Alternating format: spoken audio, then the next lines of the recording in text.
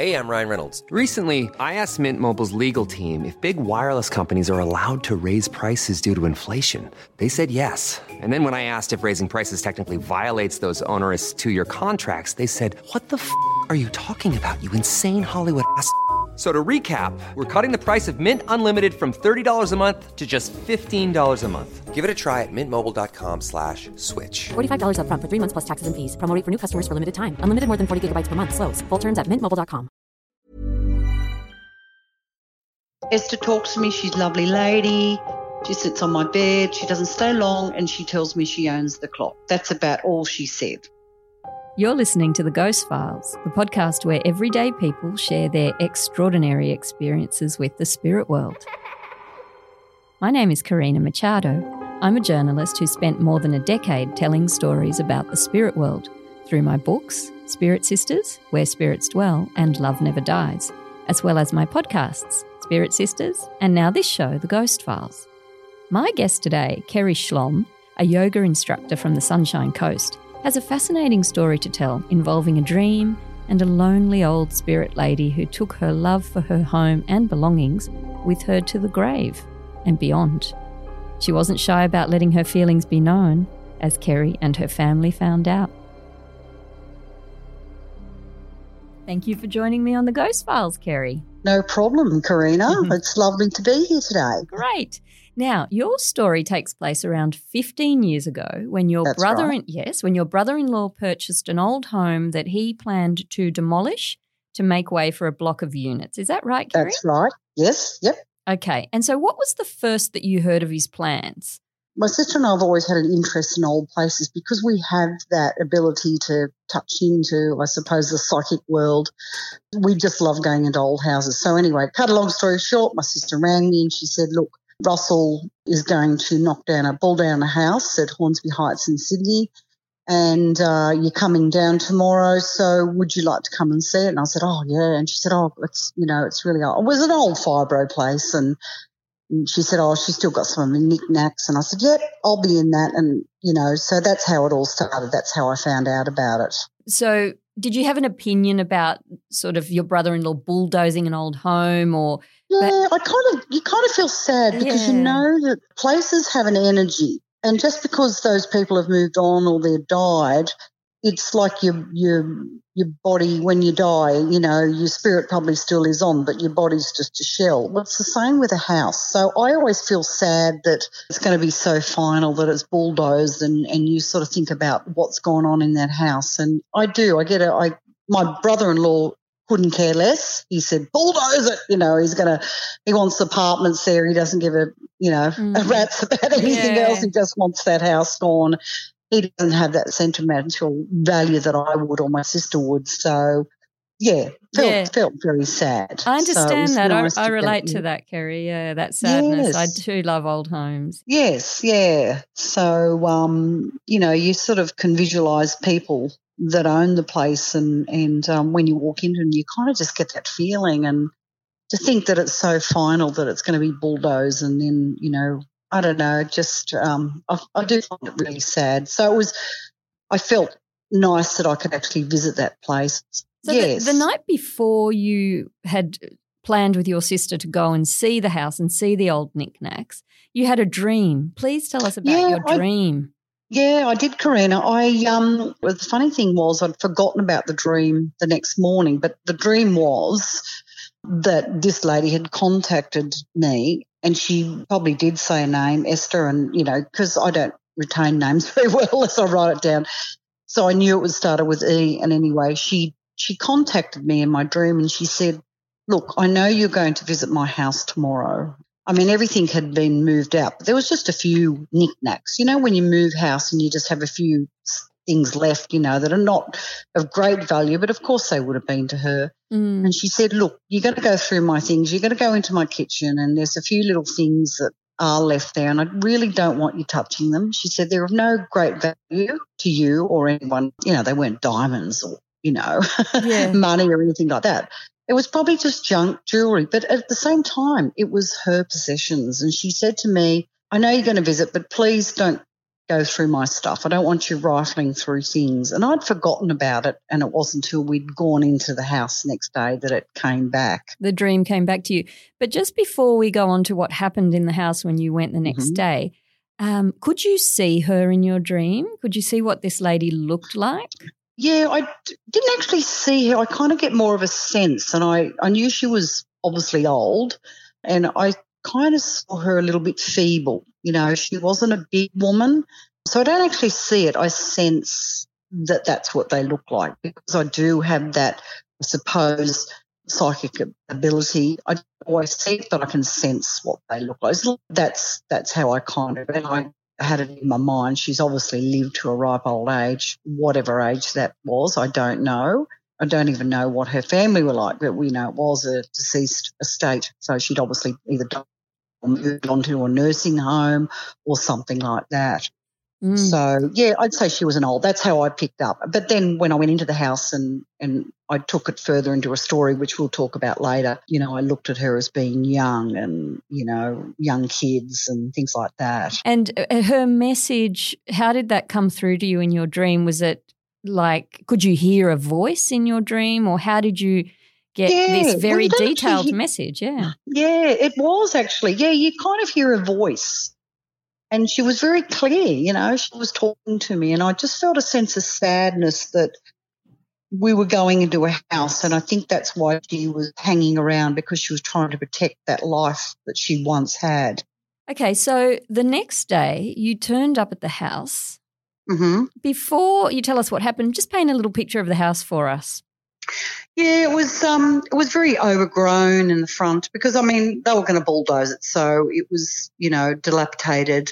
It was an old post-war fibro place, had a little front porch and like remnants maybe where garden they could have had. I think it was an old chook shed, things like that. So we went in via the back door. My brother-in-law, Russell, was digging a trench, I don't know what for, and it was a really gloomy day, so it kind of added to, you know, the whole scene. It was in the middle of winter and it was cold and, you know, rainy and the whole lot.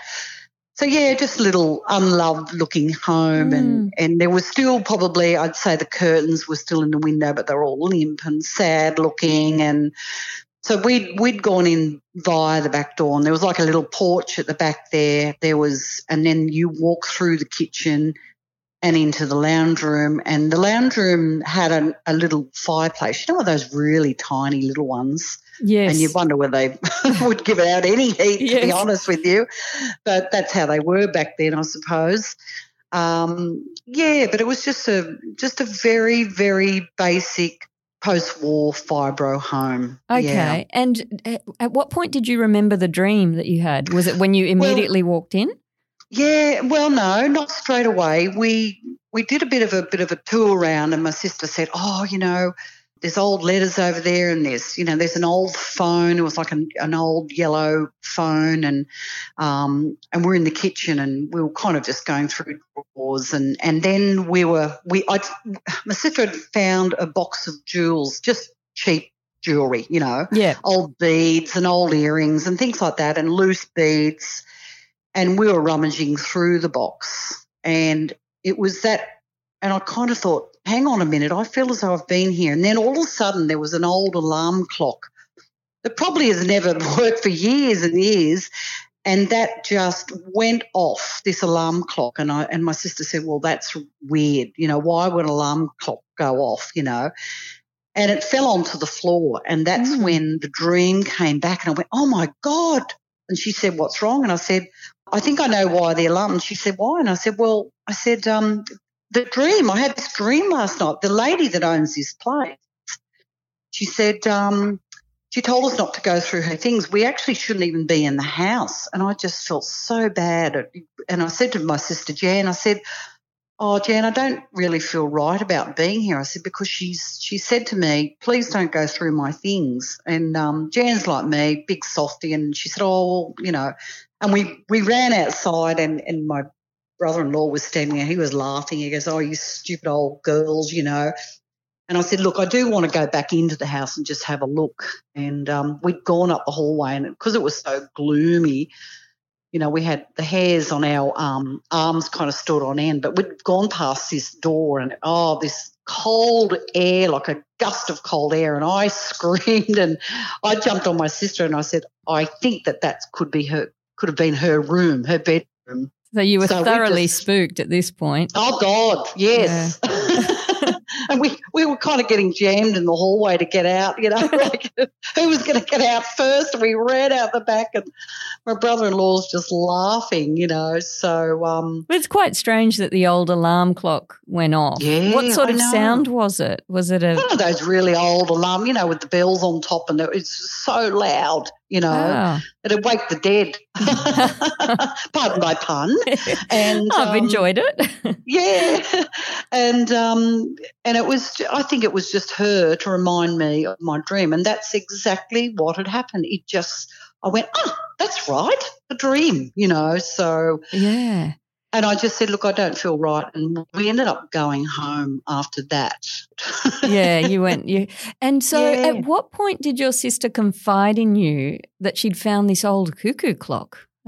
Well, because I'd said to her, before the alarm clock went off and before I said, look, the lady didn't want us to touch the stuff, she said, well, and then she confided in me on the way home. She said, well, I did find a beautiful little blue cuckoo clock. And she said, I took that home. And she said, I've given it to my daughter Kitty. And I said, oh, okay.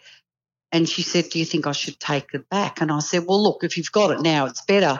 I mean, the place is going to be bulldozed, so it'd be nice if you could just hang on to it. So she'd put it up in her daughter Kitty's room. How old was Kitty, Gary? She was 3. Okay. And then it wasn't really working. Jan tried it and no, it just wouldn't work. And so they left it on the wall and Kitty loved it. She was a little girl and had a little cute bird sitting out the front. And, it was very, very cute. And so I think it was either made in Germany or Austria or somewhere like that. So she hung on to that. But as I said, the place was going to be bulldozed, and I said to Jan, well, I'm sure the lady wouldn't mind. And we'd found out her name was Esther, and I said, look, it starts with E. She goes, well, as a matter of fact, that is the lady. So Esther had given me her name, but I'd forgotten. So it was on the deeds. So when my brother-in-law bought the house, it was a deceased estate, and her name was on the contract. And her name was Esther. Her name was Esther. Now, and then something very interesting went on to happen in Kitty's room. Yes. Well, what had happened, Karina, was every night for about a week or so, or maybe 2 weeks, I'm not sure, Jan and Russell would hear Kitty talking. And sometimes little girls will talk in their sleep, or they might wake up and start talking, and they just put it down to that. And she said, but it was kind of happening about the same time every night. And my sister Jan said, look, I'm going to question Kitty in the morning. So she went down and she said, who are you talking to? And are you talking to yourself? And, you're talking. And she said, yes, Mummy. She said, the lady that owns the cuckoo clock sits on the end of my bed, and her name is Asta. Well, Kate didn't know the lady's name, and she said, maybe you mean Esther. And she said, yes, that could be it, Mummy. She said, I thought it was Asta, but maybe that's – and Jan said, oh, okay, well, the lady that did own it, her name was Esther. And she said, well, Mummy, that lady sits on my bed every night. She's a little old lady and she's really lovely, and she has a discussion with me every night, or every early in the morning or whatever. And sometimes Kate would be quite tired, she'd be yawning. And so obviously, I don't know what Esther was talking about. I don't know, but obviously kept Kate awake. So Kitty is short for Kate. Kitty is short for, or nickname for Kate. And so little Kitty had no idea about the old lady who, her home, her dad was bulldozing, and that her name was Esther. And so, and out of nowhere, she tells her mum that she's talking with Asta. Is that right? Yeah. That's right. She wouldn't have known. Jan wouldn't have told a 3-year-old daughter, look, we're going to bulldoze his house and the lady's name's Esther. She just said, look, I found this clock over at this house. She didn't go into all the details. So Esther obviously told her Kitty her name. So because Jan said, how did you know her name? She said, and Jan had said to me, Kerry, I didn't let Kitty know. She said, why would I, so. How did your sister feel about this happening, this turn of events? Yeah, she, we're kind of open to that sort of thing. I mean, she didn't want Kitty to get alarmed or scared. So she just said, oh, okay, and what do you talk about? And I suppose a 3-year-old girl doesn't always remember. She says, Mummy, she just talks to me. I don't remember everything. 3 is very little. Yeah, it is. So she just said she owns the clock. Kids will say what they need to say. They don't go into a big discussion. She just said, Esther talks to me. She's a lovely lady. She sits on my bed. She doesn't stay long, and she tells me she owns the clock. That's about all she said. And she wasn't spooked because I suppose when you're 3, maybe you don't understand the spirit world. So Jan didn't want to alarm her. Yeah, it makes sense. So she never said, oh my God, this is terrible. She's a ghost, or, No, that's good. Kid would have. So she played it down and she said, oh, that's nice, okay. Or maybe Esther wants her clock back or something like that. So I think that's how Jan got around it.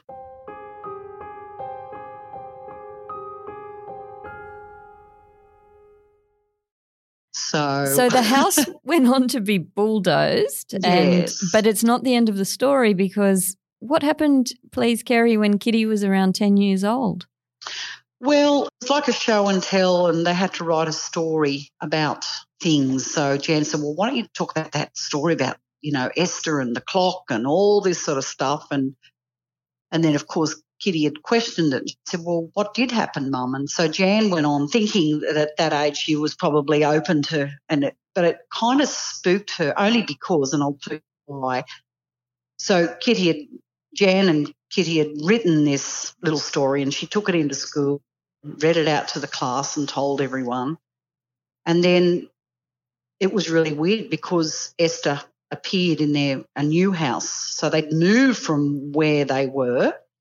And anyway, so Esther had visited her, and she was sitting. Kitty had like a little seat, window seat, and she said that she'd woken up, and there's Esther. Oh my gosh! Did she still have the cuckoo clock in her room? No, she'd actually got rid of it. My sister had given, but Esther had, because she'd written the story, and I think maybe Esther had said, "Oh, you're talking about me," and maybe that's brought Esther back. So Jan would hear Kitty get up in the middle of the night and go to her brother's room, and Jan said, what are you doing? How you get up? And she said, oh, that lady's sitting on the windowsill every night. So we've got a cousin in Yorkshire, and she's quite psychic. So we rang her and told her what was going on and what did we need to do. And she said, well, obviously she's in between worlds, so she's probably lost and wants to go back to wherever, and you have to send it to the light. So Jan did a little ceremony. I think she might have got a candle. I don't really know. I don't know all the details, but Jan basically said, come on, Esther, you have to move on, because Kate was quite spooked by it, even though she wasn't a bad ghost. She was a beautiful, lovely soul and beautiful, but still, you don't want a ghost sitting on your bed in your window every night. It can be very confronting. From everything that I've heard interviewing people over the years who remember seeing things when they're little, at that point Kitty was 10, and does she remember? Well, actually, I know that you've said she doesn't like to talk about it to this day. She remembers everything, wow. But she will after that experience, and Esther did move on, and Jan had got rid of the clock long before they'd moved to this other house. I think she took it to Vinnie's or something like that. So God help those poor buggers that got the clock. But anyway, Esther's moved on, so she's not coming back. Well, as far as we know. Yeah. And Jan said that she never visited again. So, but I cannot to this day still talk to Kitty about it. She goes, no, I want to carry. I don't want to hear about it. Don't even go there. So it's, we don't.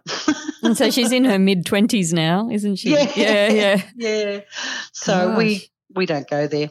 We don't talk about it. But my sister and I talk about it. We like to bring it up every now and again, and I've told lots of people the story and they love it. So it is a nice story, but to think that she came back and sat on the window seat.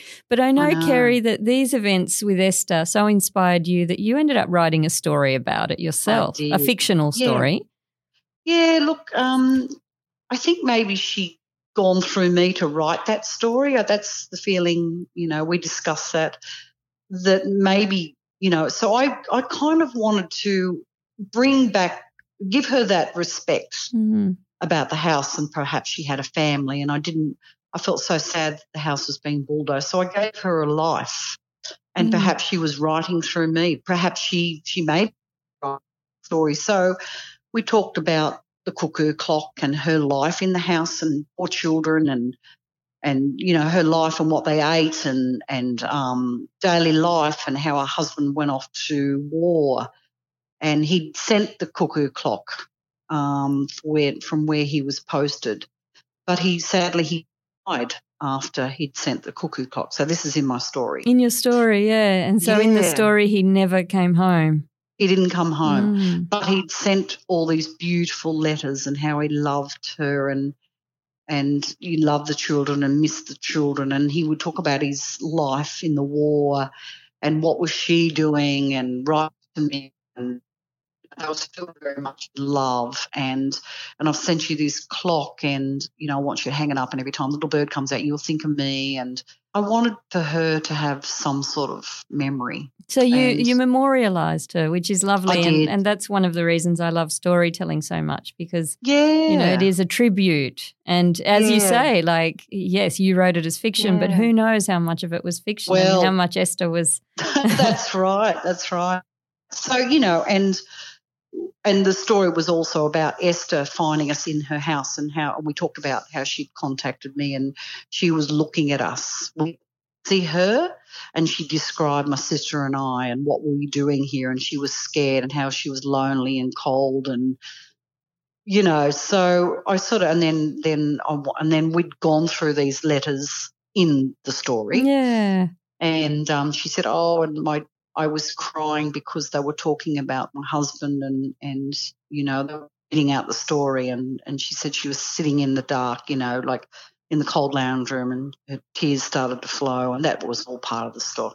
I'm getting all emotional myself now. It's quite chilling to think that day that you were in that house, perhaps she was sitting there in the dark in the lounge room when you felt the cold burst of air. I do. She was there. I know she was there, because why else would she contact me? And then the alarm clock going off, and that's what I feel, that maybe I had written this letter and she was guiding me to the story. Yeah.